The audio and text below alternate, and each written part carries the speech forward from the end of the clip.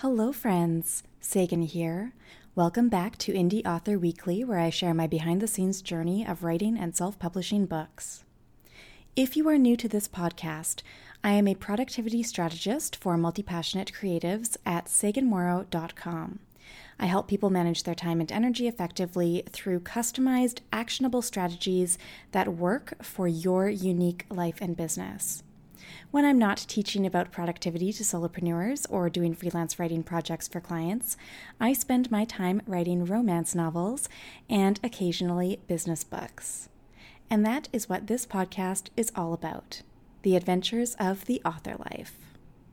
Now, let's get into this episode of the Indie Author Weekly podcast. Today, I want to share 3 tips for how to write a book when you are getting towards the end of a series. Because this is where I am at right now. My Polyamorous Passion series will have 9 books in total, and each of the 3 trilogies within the series follows a different main character. In other words, this means that every 3 books, I begin a new story arc. Books 1 to 3 followed Emma's story. Books 4 to 6 followed Helen's story, and I am currently writing the first draft of Book 7, which will follow Scarlett's story until the end of this Polyamorous Passions series. Sidebar: if you are curious about learning more about any of these books, you can visit saganmorrow.com/books for full information on all of them. Also, another sidebar. I shared 8 tips for how to keep track of everything when you are writing a book series in a previous episode here on the Indie Author Weekly podcast, so you can tune into episode 16 for details on that. Okay, now when you get toward the end of the series, it can feel a little bit daunting with the writing process. Basically, you don't want to mess things up. More than one reader has told me that their favorite character in my stories is Scarlett, which makes me so happy because I really love her too. But it's kind of funny because I think I've been putting a bit of unnecessary pressure on myself as a result. Frankly, it was much easier to write Helen, and I think that that's for 2 reasons. First of all, she's very different from me, so it was really easy to separate myself from her. And second, she is not a particularly likable character in the first few books of the series. So it was really fascinating to explore things from Helen's perspective and get to know her and really see how she develops into this likable, very strong-willed character. And readers love Helen once they get to know her in her books in the series. So it's interesting then to write Scarlett because people already like her, and therefore I think that in my brain I'm applying this unnecessary pressure on myself to really do Scarlett justice, whereas writing Helen's story felt like a very low pressure situation because a lot of readers didn't really care much for her in the beginning. So it's just a very different dynamic, and it's something really interesting that I wasn't expecting to get to at this stage. Besides the characters, it can also feel nerve-wracking when you are writing the final books in a series to try to tie up loose ends, or to make sure that everything comes together perfectly, or to just ensure that you don't forget about something crucial. So that is possibly one of the biggest obstacles that can arise when you get toward the end of the series. It can feel rather daunting because you just don't want to mess stuff up. And that often means that we get stuck and then we start avoiding the writing process.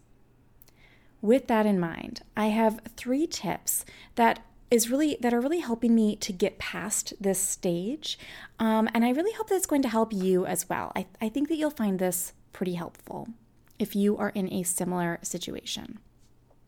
Okay, tip number 1. Trust that you know your characters and the world that you have built. When I began writing Scarlett's story in Book 7, which is titled Her Bad Idea, I began doing a mind map of Scarlett's character so that I could get to know her better. And by the way, if you want to learn more about how to use mind mapping to organize your book ideas, then you should check out episode 44 of this Indie Author Weekly podcast, because I talk all about that in that episode. And this interesting thing happened while I was mind mapping Scarlett's character. I think we sometimes get this sense that there's going to be continuity errors or character inconsistencies when we are writing a story. But the more that I mind mapped things with Scarlett, the more I realized that I can't mess her up. I can't mess her up because I know her. She came from my head. When I write her doing one thing or another, even if it seems at first glance like an odd thing for her character to do, it's simply because she's human. We all do things or say things that seem hypocritical or counterintuitive in real life. Our characters in the stories we write are the exact same. And it's also it's interesting writing Scarlett and doing this mind mapping process for her character, because her character in the earlier books in this series, we don't really get to see a lot of her. We really saw Helen's personality come out in the first 3 books, butting heads with Emma, who is that main character in those first 3 books. And during Helen's story, we already know Emma because we already saw her in the first few books.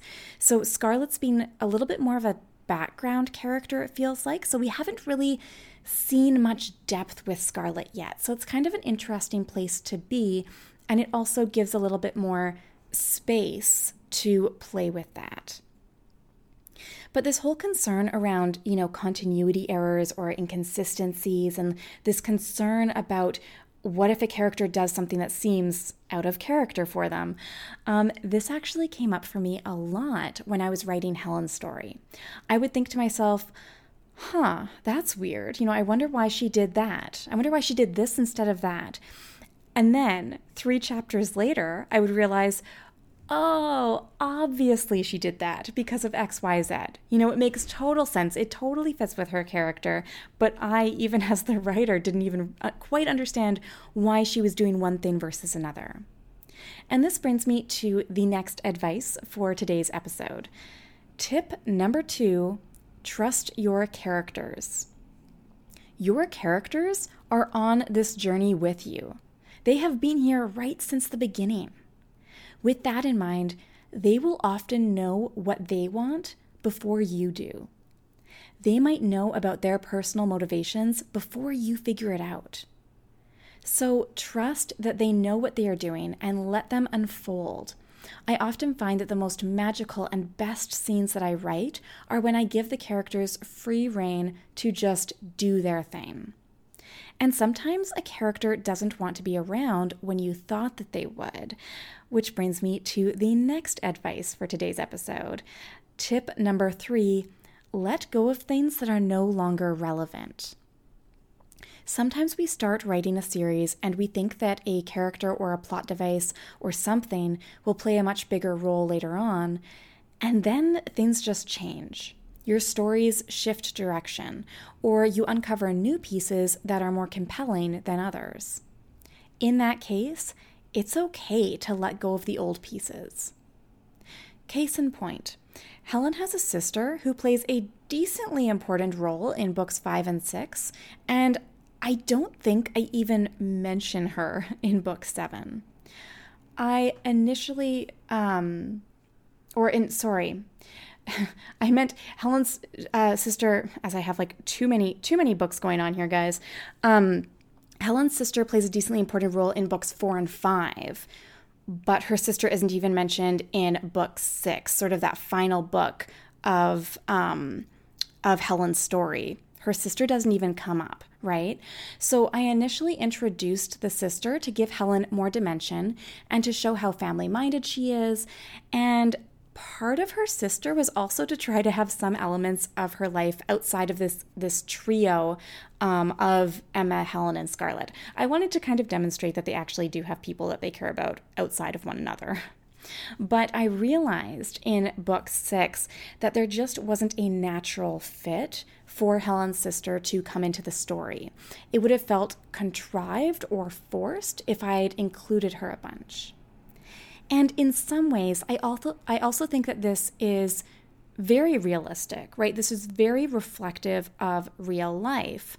We all have people who we see more often than others in our real lives, and they don't have to fit into every aspect of our lives all the time. So in that sense, let your characters come and go as they please. If they are trying to be part of your story, then let them in and see what happens. And if they don't want to be around for scenes that you originally thought that they would be a big part of, then that's okay. Don't force them to be somewhere where they don't want to be.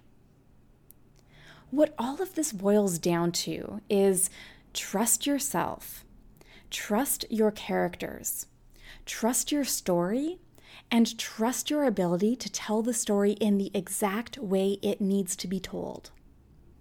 And if you're still feeling nervous, if you're still battling that discomfort, that sort of daunting feeling of writing the last few books in a series, then just know that you can always have spin-off stories. I have many ideas for spin-off novels and short stories where I want to expand on some of the side characters. And I maybe even want to write expansions, of other scenarios. I want to dive a little bit deeper into what happens in between some of the chapters in my books. I kind of want to do a whole bunch within this world that I've created, within the characters that have already sort of been developed. So if you give yourself this grace and space to allow for that potential in future books down the line, that can really help it make it much easier to let go of things now and to trust in yourself and to trust in your characters and to trust in the process at this stage. Now, I would love to hear your thoughts on this. Do you prefer standalone novels or a series of books? And what positive things do you see writers doing with series of stories? And also, what do you wish that they would do differently when they are writing a series? Feel free to connect with me at Sagan Lives on Twitter and Instagram to chat about it. And you can send me a message on either of those platforms if you have requests for future episode topics too. The more that you tell me what you would like to see more of on this podcast, the better I can accommodate that. You can also submit your questions or topic ideas anonymously at saganmorrow.com/question. If you enjoyed this episode, please take 2 minutes to share this podcast on social media and rate it on iTunes. Anytime you share it or leave a rating or a review, it helps more listeners find the Indie Author Weekly podcast, so every bit counts. I really appreciate your support. As with all the episodes here on Indie Author Weekly, you can access complete episode transcripts, sample chapters of my books, and a few other bonuses and goodies on the secret version of this podcast at saganmorrow.com/secretpodcast, so hop over there to check it out. Thank you so much for tuning into the Indie Author Weekly podcast, and I will see you in the next episode.